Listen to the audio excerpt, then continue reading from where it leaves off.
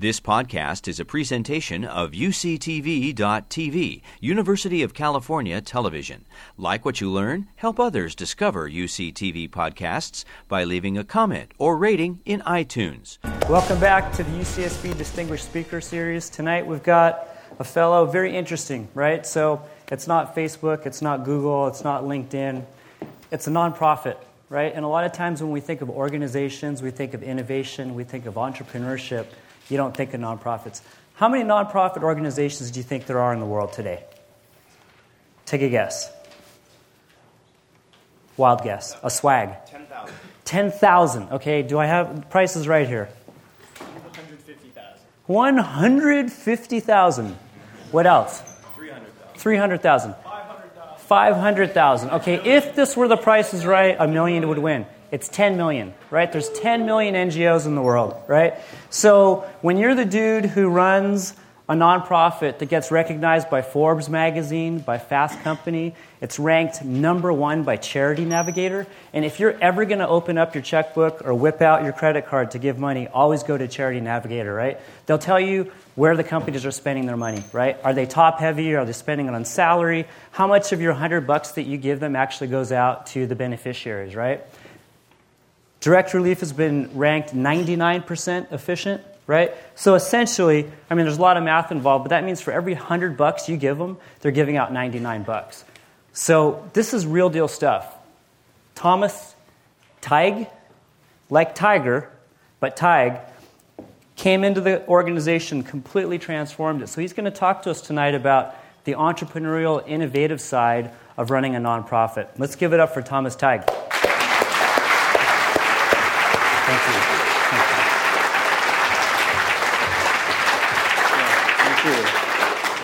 Thank you, Ken. It's a pleasure to be here. Thanks for coming out.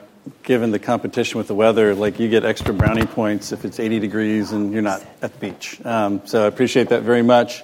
And a chance to talk to you a little bit about direct relief and some of the issues that we confront as a nonprofit trying to do things in the world for people typically who can't afford to attract the competition and services and goods from straight businesses because they're poor. So we'll have plenty of time to take some questions, but I'll just roll you through some of the history, what the mission is, what direct relief is about, and how we look at things.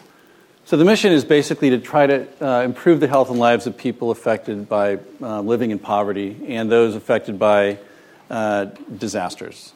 It's sort of living in crisis, people who are vulnerable. And we do that by mobilizing and providing, at no charge, the essential resources that they need for their health.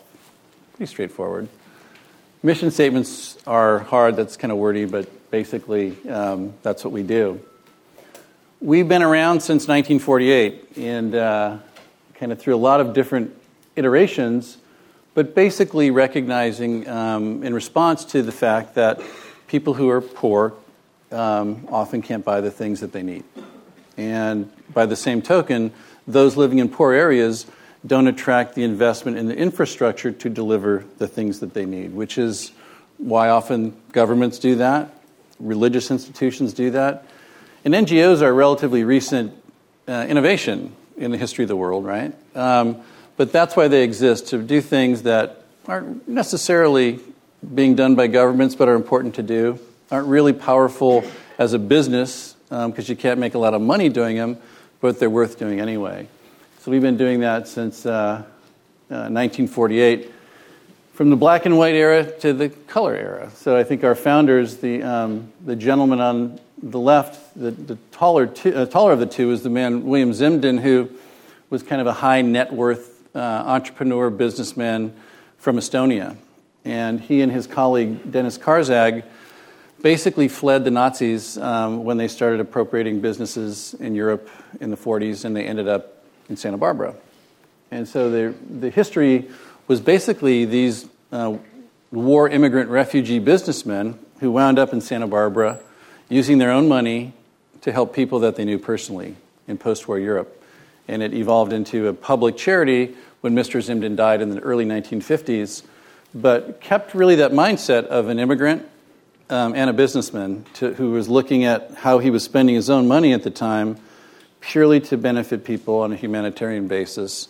And some of the things that they came up with at the time have proven to be very important, sort of cutting edge at the time, and we still embrace many of the same philosophies today.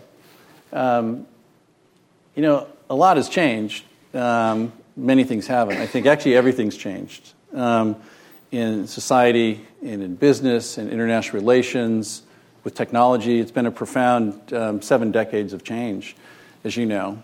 And many things haven't. I think the human constants of those who just are born into circumstances that they didn't choose, but put them at such a disadvantage in so many ways.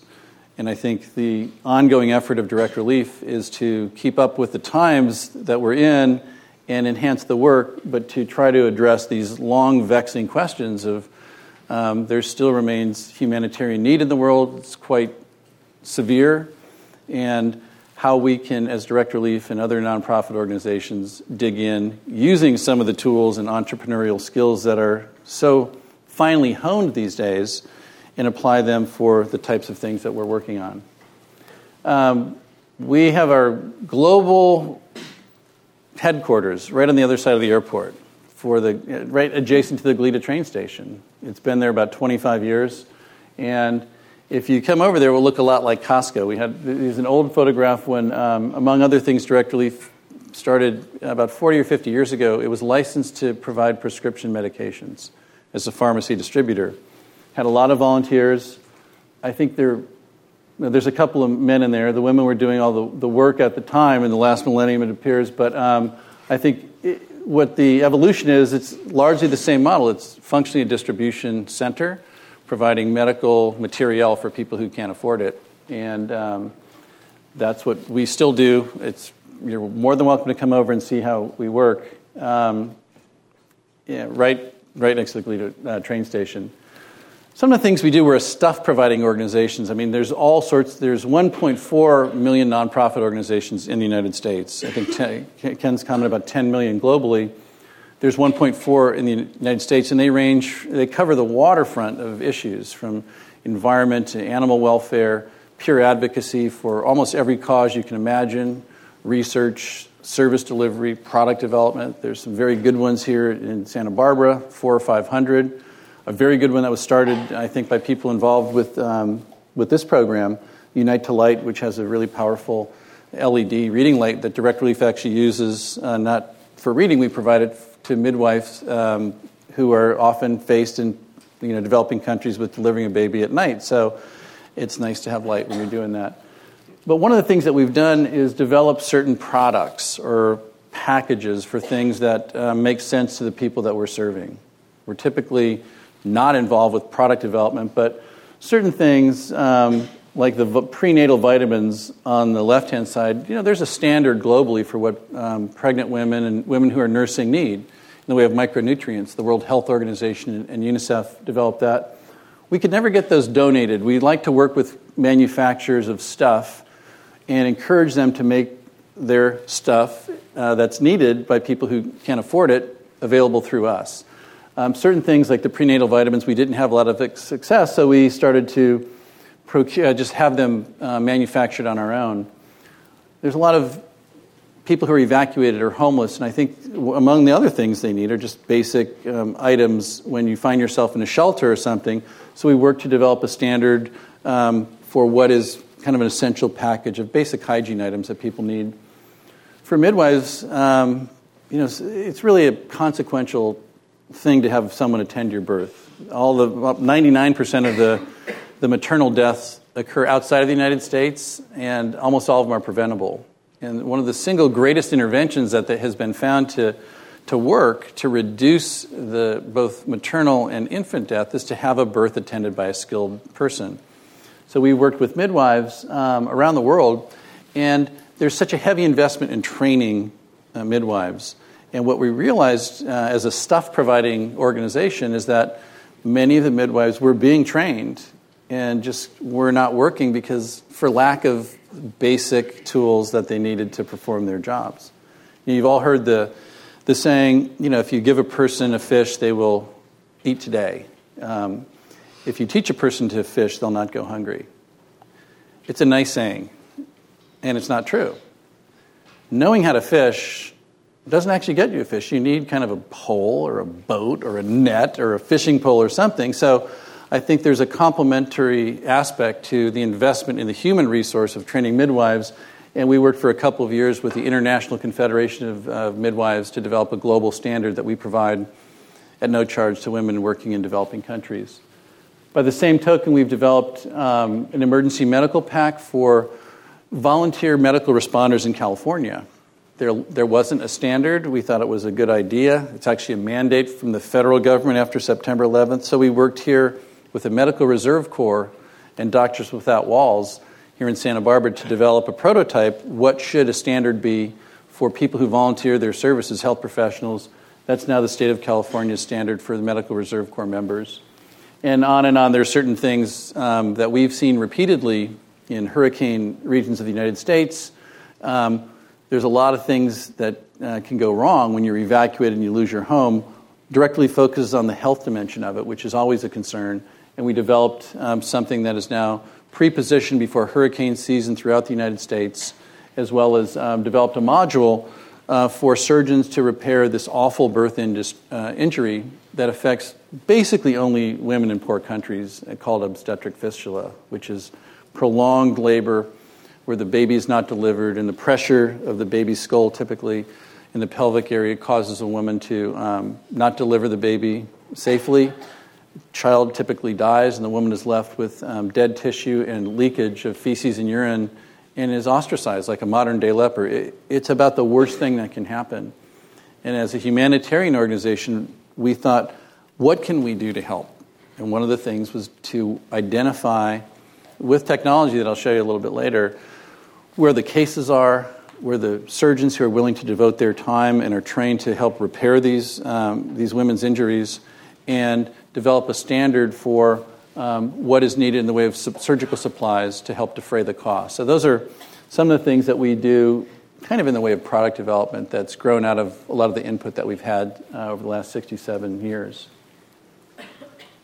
You know, there's a lot of things that are worth doing that aren't great business ideas, you know. As you know, I think for those of you at UCSB, it's deeply important to help a kid with severe autism.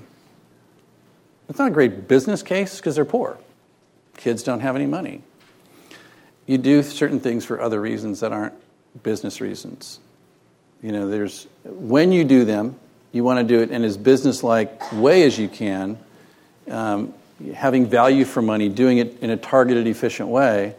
But I think the basic reason that nonprofit organizations exist is because there are a lot of things that are worth doing that just aren't good businesses. They're not inherently profitable.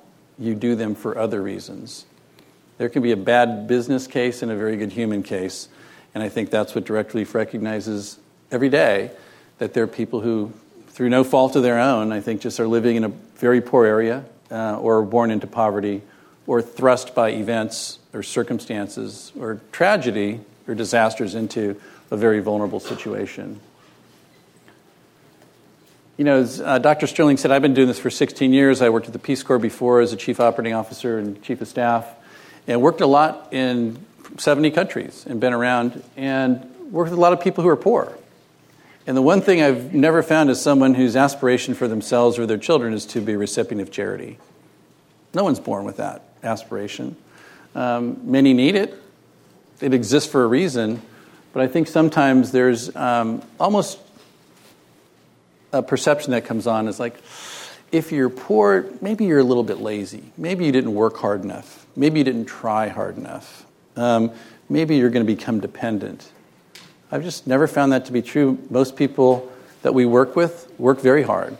They have all sorts of obstacles for their health, their lives, earning income in a poor area where there's not a lot of infrastructure.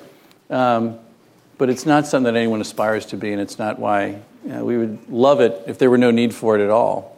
There are very few places where, if you believe in that businesses are ultimately the solution to most social problems, and I think there's a lot of truth in that, there's very few cases where it's solved every problem. If you believe that governments, should actually be the ones that make sure that no one falls through the crack? Depending on what you believe, those are kind of the political issues, right? And political parties have different views on those things. But I've never seen, the reason nonprofits exist is basically there are very few examples where either governments or businesses unto themselves cover all the things that are worth doing. And that's why you have organizations like Direct Relief. And we just focus on the humanitarian health issues. One of the interesting things that is vexing, I think, in the nonprofit world is, how do you measure it? And how does a member of the public, gauge its value? We rely on contributions of people who give us their money, that they totally voluntary. We don't receive government funding. And one of the things that, that struck me is that, the pricing of coffee, sort of a fine institution like Starbucks, maybe it's $5. Some people think it's outrageously expensive. Other people obviously think they take their money to Starbucks and they buy a cup of coffee. And the cool thing about business in the free marketplace and capitalism is they get to decide if they get $5 worth of value by drinking it. If they don't, either the price is going to get lowered or something's going to get changed. The business pressure is going to force some change, right? The buyer is the consumer. The challenge in nonprofits, and I think it's what's led to a lot of skepticism, properly so, is that in a nonprofit, the person who's doing the buying, the donor, isn't able to tell whether they got $5 worth of value by giving it to me. So there's a disconnect often between the buyer, the consumer of the goods or services is the person on the other side, the midwife, right? So into that void, it's very difficult for someone to assess, I gave you $5. Did $5 of value, was it received by the person for whose benefit the $5 was given? And you don't know. So I think a lot of you rely on what the nonprofit tells you, and we're kind of conflicted, right? You got $10 of value, $100 of value, and you should feel great about that. But I think, as Dr. Stirling mentioned, a lot of the independent evaluation is to check that, to sort of say, literally, what did you spend the money on, and how can the public assess whether those who gave money got value for it? How do you measure that? And that's something that's a little bit different than in business, where what's the one question, because a lot of you are business majors looking at, what's the one question that you have to answer if you're going for funding? What problem do you solve? Yeah. And how are you going to make money? What problem do you solve? And how are ultimately you going to make money? So it's tough, and that's something, nonprofits need financial resources to perform their work, but how are we going to make money? I mean, you have to make it off providing a good or a service is something that has the perceived value to the person buying it. It's a bit of a different mix with nonprofits, but the concept of value for money is still essential to it. How you address that and provide that perception of value is much different, and I think largely unresolved. So I think because you're at UCSB and there's all these breakthrough things like the Unite to Light and all the Nobel Prize-winning scientists who are here, like the LED technology, which is an amazing innovation for our species. Light is a good thing. A lot of it, and there's such a huge driver of business to technology's application in the business setting has been profound. I mean, it's disruptive. It continues to be disruptive in almost every imaginable corner of life. I think from how we live our lives and we communicate, how we diagnose and treat disease, how we keep in touch with people we care about. I mean, just data, technology, communications, entertainment, it's profoundly different. And, I think nonprofits and humanitarian assistance need and has taken advantage of that, not necessarily to the same degree that all businesses have, but it's certainly something that Direct Relief has experienced. It's been a big part of how we've been able to expand in the last 10 years or so. I thought I'd talk a little bit about that because that's what this program's about. So if you think about a nonprofit, you kind of think about typically the mission. You often only hear about nonprofits when they want your money. right? So you don't really know what they do, except you often know that they need your money because that's why they're sending you something in the mail. Direct Relief is a little bit different. We're not a heavy, really aggressive fundraiser. We have for a long time decided, let's make sure we're doing it right and consistent with how we were founded by war immigrant businessmen. There's no question any person in business would be looking at how technology could solve their problems. And although nonprofits are business-like, not necessarily commercial enterprises, it's the same for us. So this is just kind of a smattering of the technology that we have adopted and adapted for our work. And it's kind of an impressive array. I think SAP is a huge enterprise system. It's a heavy system. Some of the biggest businesses in the world use it. We do too, because about 9 years ago we decided the problems that we're trying to solve, it's a distribution problem, it's an inventory management problem in the realm of health commodities. Markets tend to sort themselves out naturally, right? If there's supply that's short and demand that's high, the price goes up and it kind of is self-leveling. A lot of those same drivers don't exist where there's really no business driver. It's demand, it's need, but it's not commercially expressed. So I think how do you, first of all, understand what the marketplace is for the unmet need for health basics. Market research, which many of you probably study and will go into, has been empowered a lot by things like Salesforce and technology that allows you to do market research, to profile your customers' interests and answer that question, at what price point could we sell this and be profitable based on our production or the cost of us to provide that service. SAP and others enterprise systems, Oracle does similar things. How do you run this enterprise? How do you understand the market? How do you line up from your suppliers to your manufacturing to your distribution and do it efficiently? And we realized that although we were dealing with the non-commercial demand and really non-commercial supply because we weren't selling it, basically the function was the same. And that the tools that existed in commerce were directly applicable to what we were trying to solve in terms of sizing the demand and meeting it with the supply that we could then, try to mobilize through donations and provide to people who needed it. Esri, the GIS, we've worked a lot with UCSB, which has been, I think, one of the inventors of what's now modern GIS in our phones. Esri is one of the main leading platform for geospatial everything. We applied that. A lot of its use was for the physical sciences, where are faults and where are different things. And we looked at things like a weather event, which is often covered as a weather event. I don't know how much of you know what barometric pressure is and when it shifts, if it's good or bad. I don't. But in a major event, all you hear about is like the weatherman going insanely excited about these charts. It doesn't mean a lot to most people. It does. For us, it meant there's major weather events are social events too. They're also major disruptive health events that disproportionately affect poor people who are vulnerable. So we started to use Esri software to look at answering the question of where's that? Like everyone's against poverty, right? Where is it? If you know where something is, it kind of causes you to look at it differently.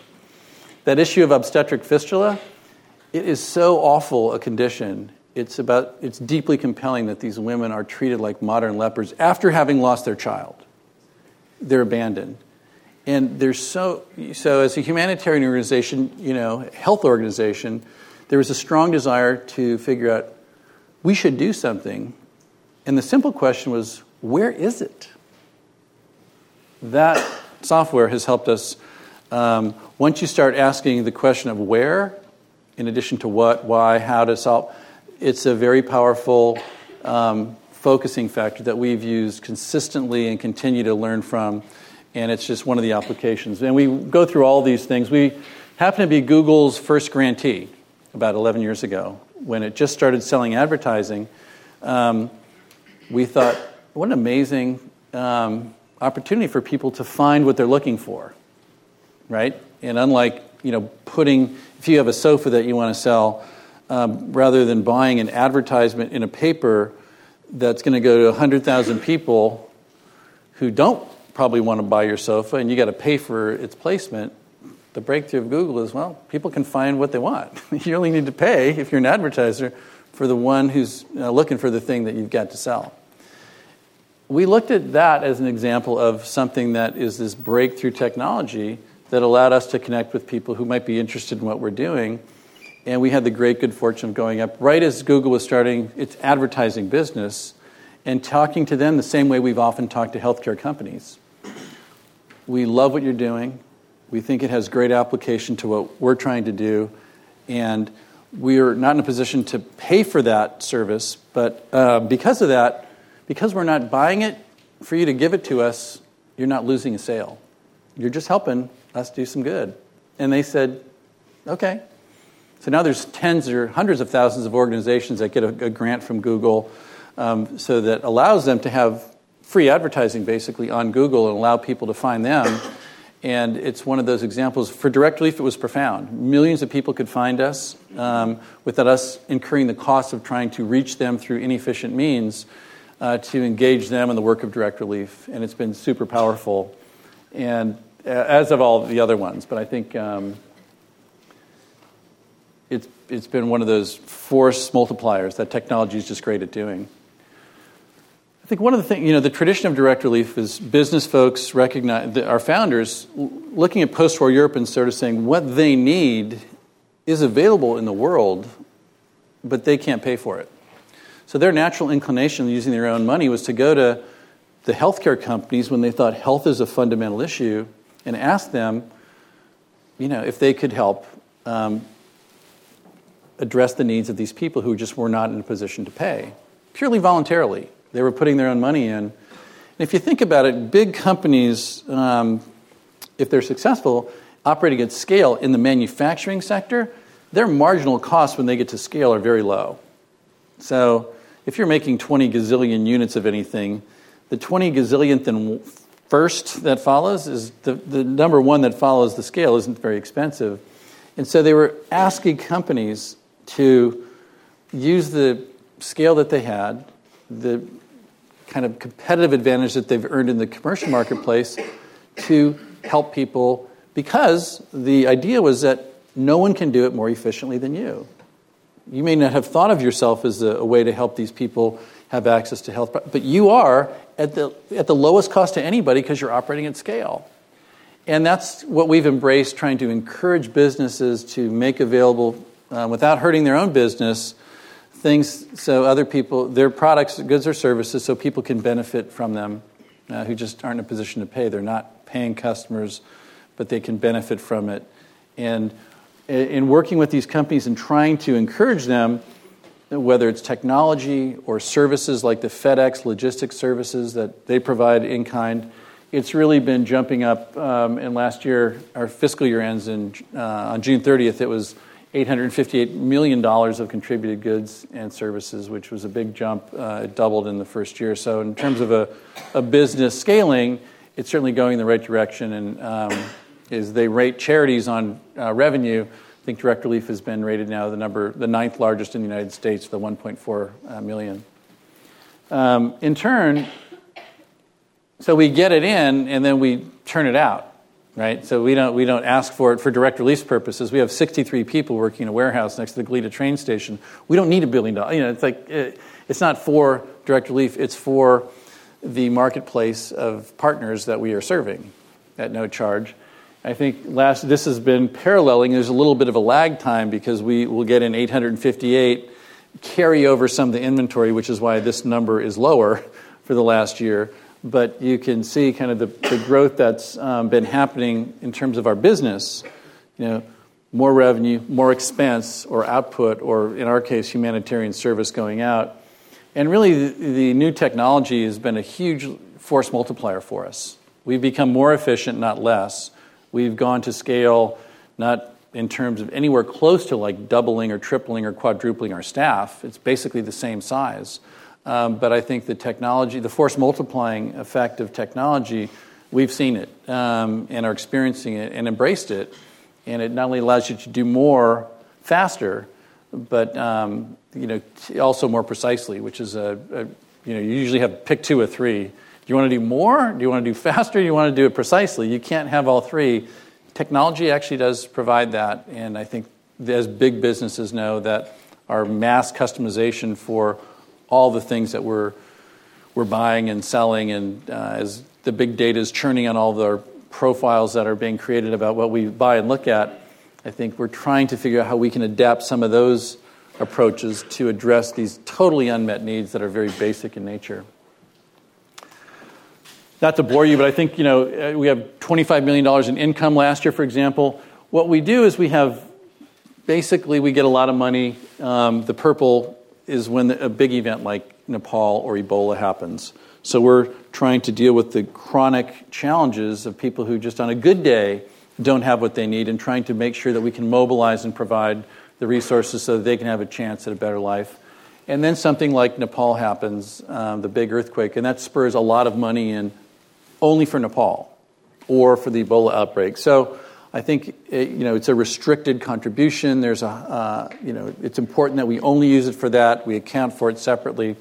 But I think the income, the cash part, in addition to the $858 million in product revenue, gets a little bit spiky, and that is influenced largely by what captivates the public's attention, which certainly last year it was the Nepal earthquakes did that, and direct relief was visible, very active, and able to receive a lot of contributions. So emergency, let me just talk for a minute about emergencies, because that's typically, as the previous chart showed, when we get kind of a spike of financial support and attention. That is a recurring kind of phenomena for us. And emergencies are interesting things. They spur a lot of action, a lot of charitable contributions. There's often then great frustration afterwards. People are frustrated with the waste. The people who are affected are frustrated by the clunkiness. And I think we understand that. We've been around that, and I think this is more Oklahoma. I think the tornadoes where we've been involved. And what we learned is the formula that why this happens is because if you think about what happens in an emergency, things are plowing along in equilibrium, and there's this massive disrupting event that simultaneously creates a big demand spike at the same time when the distribution channels are broken and information becomes unavailable. So, if you know that you need to do something at huge scale, urgently, and you don't really have a lot of good information to guide you, what happens? It's a mess. So I think the formula that we've seen is that emergency response equals a rapid reallocation of resources in the world. And based on JMTU, which is typically, I don't know, I just made that up. No idea. But seems like there should be 1 million units of that needed. So let's just send it to Haiti or Nepal. It's horrible, right? So here's kind of how it happens. There's an event, and as time goes on, there's an urgent need to act now. And the quality of the information, kind of the blue line, the dotted line, is non-existent. So that's the gap. And information gets better over time. The farther you get out from the event, things start to come into focus, but the urgency tends to fade and the attention fades. So all the activity that happens in that first period of time when there's all this mobilization of resources and just being flung at it with no information, that's where the problem comes in, and we've certainly seen that. We've looked at technology as a way to basically change the dynamic so that when there is an event, we want a standard of high-quality information about as many places in the world so that we can move fast right at the event where the urgency to act is very high. The need is high, so we've got to go, but you're not going blind.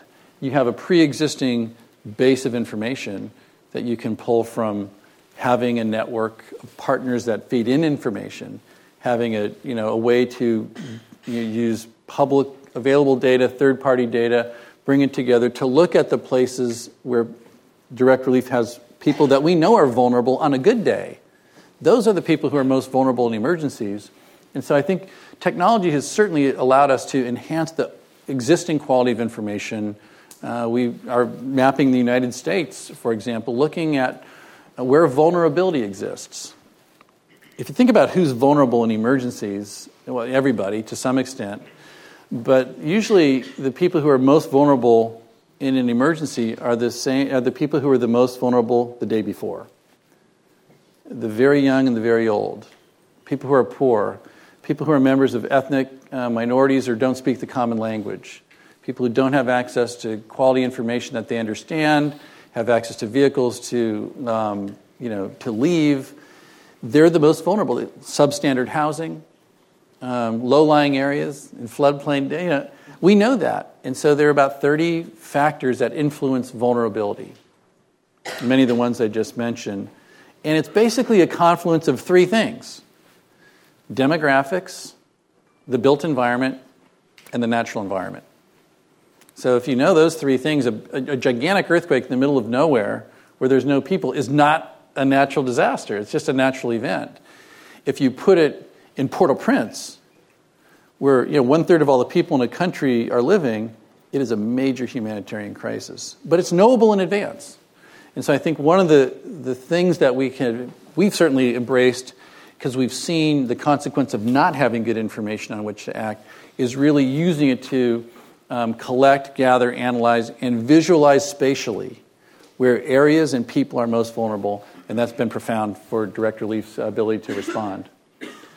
These are just some of the maps that we've used. It's all available on directrelief.org. There's a whole series of kind of visualizations on maps, and among the things, the kits that I showed you that we pre-position hurricane-prone areas, these are, we have a map, kind of the hurricane preparedness map at Direct Relief, and it basically, we have cited these pre-positioned materials where there are people who are vulnerable based on historic paths of every Category 3 through 5 hurricane in the last 40 years that we map out. You can turn on the layers and see where they go, and I think it shows, I think, at least how we at Direct Relief are analyzing a situation. People say, why are you putting stuff there?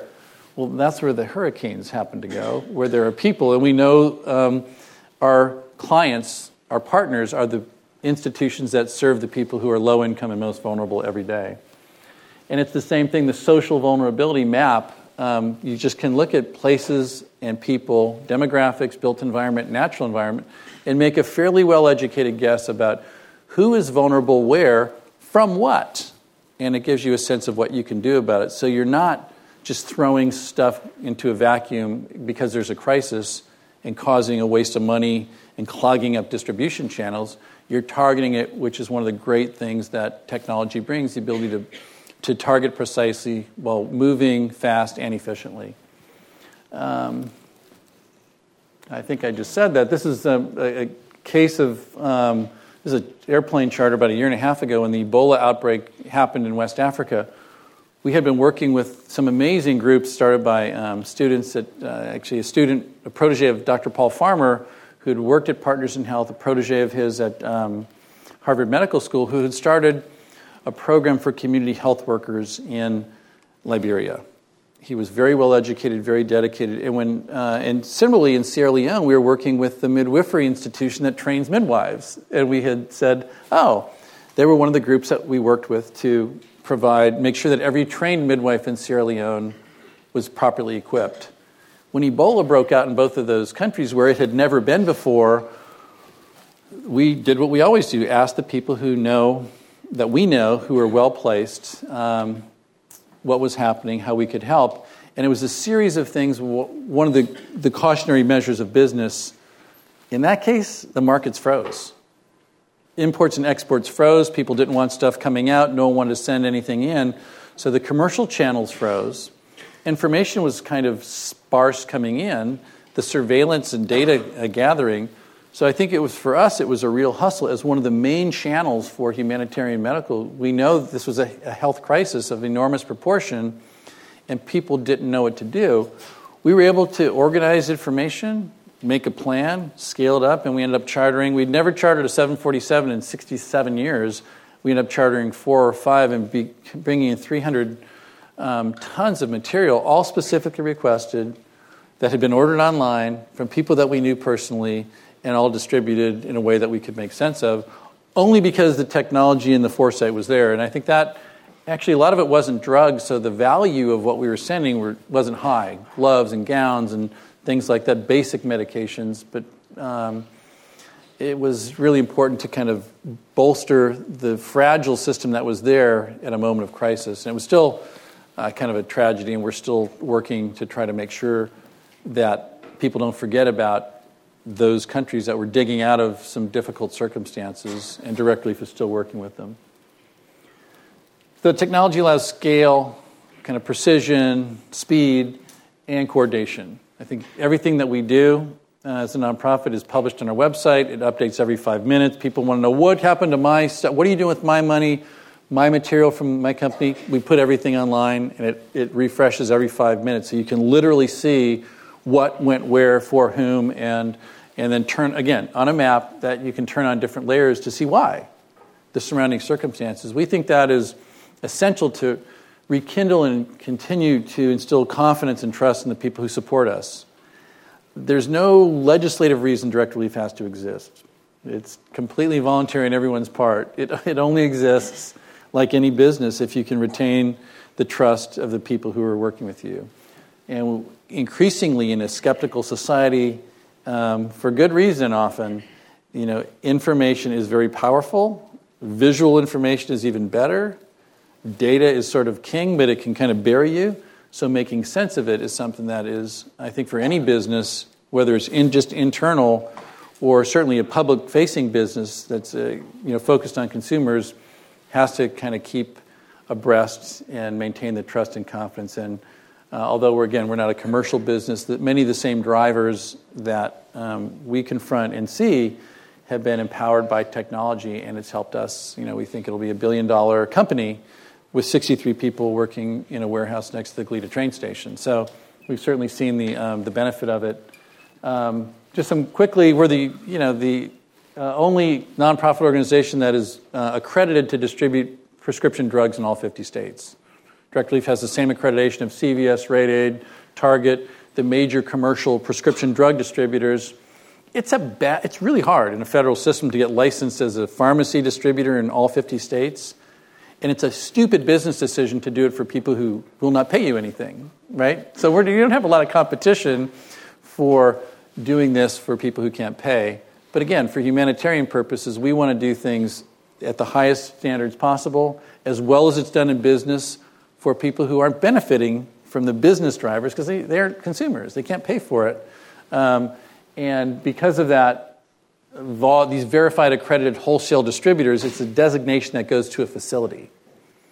And only those facilities have permission to distribute prescription medications nationwide in all 50 states.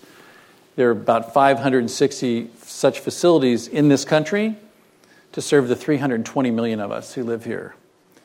There is one that is VAUD accredited, and that would be the warehouse next to the train tracks, adjacent to the Tighe train station.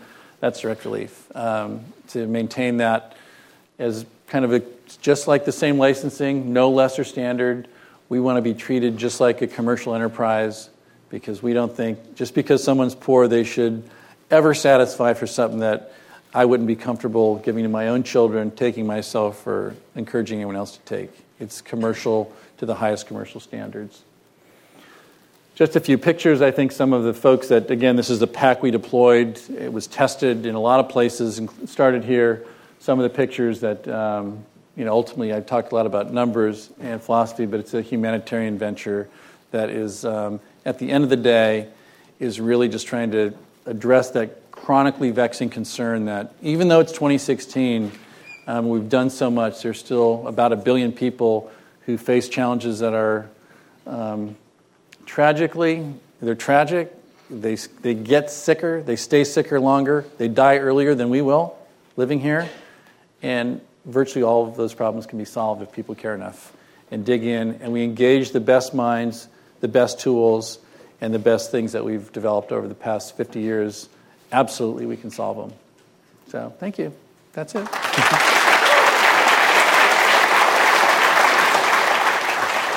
you. very inspiring. So you're running a large organization, one that's received a lot of accolades.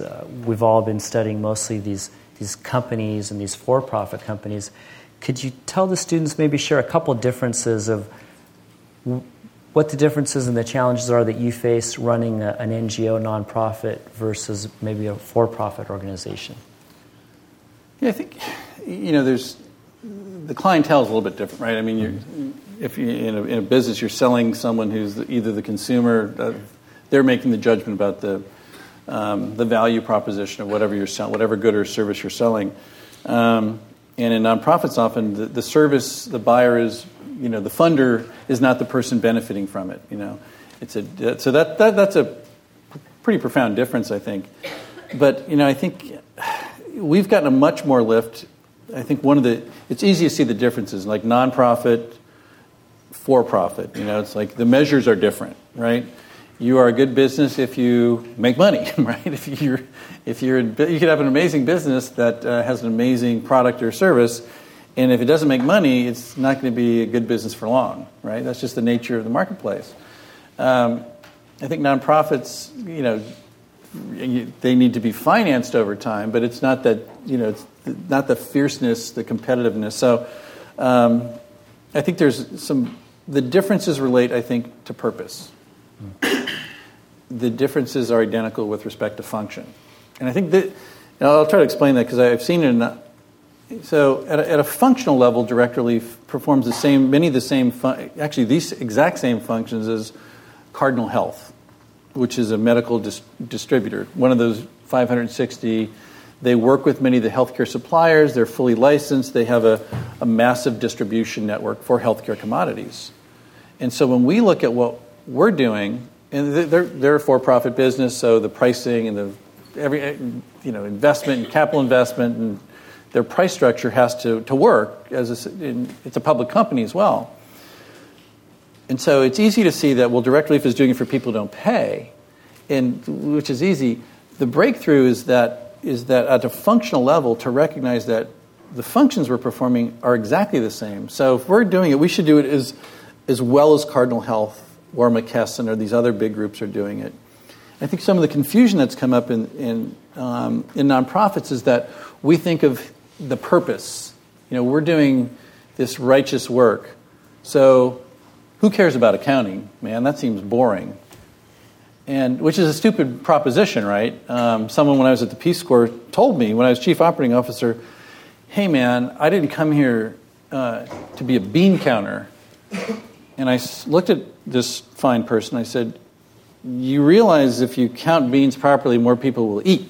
You do realize the stupidity of what you've just said. And he said, whatever. So the sense of the purpose was so important, who's going to worry about the functional performance?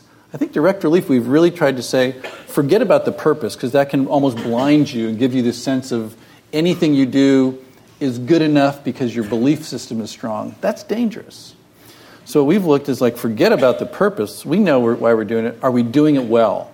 When it comes to accounting, inventory management, distribution, logistics, are we good at what we're doing? That's kind of the business we're in. And if we're not good at it, how dare we ask people to part with their money and help us do a bad job just because the cause is righteous? And I think that insight really, that I think goes back to our founders as business folks, has been a really strong driver and encouragement to do, not to hide behind the gauzy goodwill or tragedy. That's dangerous. I think to really, if it's that important, it's important to do it well and as well as it can be done. And we have found that the partnerships that we've forged with businesses have been critically important. I mean, we were just at the Super Bowl roll-up things when FedEx announced its big FedEx Cares program. And it was a panel with Eli Manning and myself and someone from the NFL, which is very rare. And I thought it was really cool. And no one cared what I said, but they wanted to ask about Peyton a lot because it was his last game. But the point was, FedEx was announcing that what its contribution to humanitarian and its corporate social responsibility effort was using its logistics talent to help solve some of these problems that are kind of inherently deep and vexing that screw up all the emergency responses. They get it. So it was great for us. So Direct Relief gets all these accolades. Like, that was amazing what you did after Nepal. You brought in, 30 or 60 tons of material before other folks could get off the dime. It's like, well, FedEx actually did that with us. That was their contribution. And it was amazing because they wanted to do it. Their employees wanted to do that. They knew that that was a contribution to this event.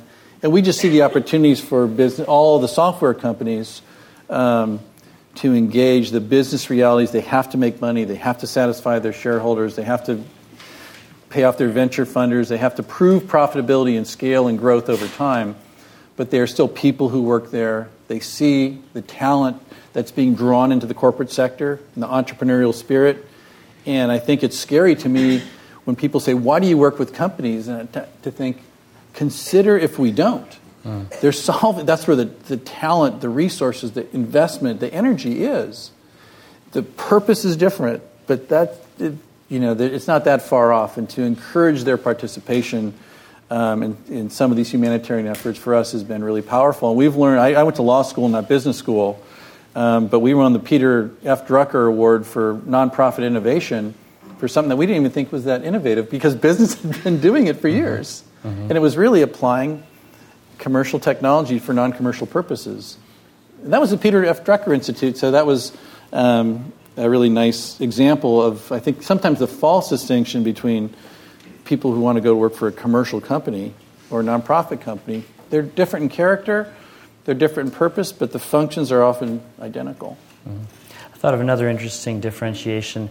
Typically in a for-profit company, the marketing department, the CMO, they just really need to let one target audience know about their product. With you've got to market to donors, you've got to market to volunteers, you've got to market to companies you want to partner with, you've got to market to lobbyists and government officials, you've got to market to communities to know to come to you. So instead of the CMO doing this, they've got to hit a lot of different areas. So that's a lot of work. So hats off to that. Yeah, I'm not sure how well we do it, but we give it the old college try. We have a huge communications and marketing department. It's sitting in the front row. His name is Tony. Raise your hand, Tony.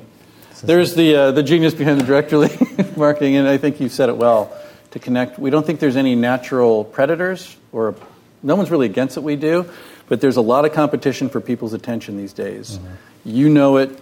Every time you log on to anything, there's someone who's said, hey, do you still thinking about those shoes because you looked at them last year, or that T-shirt's now in the new style? I mean, it's amazing, and it's constant. So for a nonprofit to pierce the consciousness of anyone is an amazing challenge, particularly given the increasing profiling and preferences that big data can tell us consumers have. Nonprofits are way behind on that.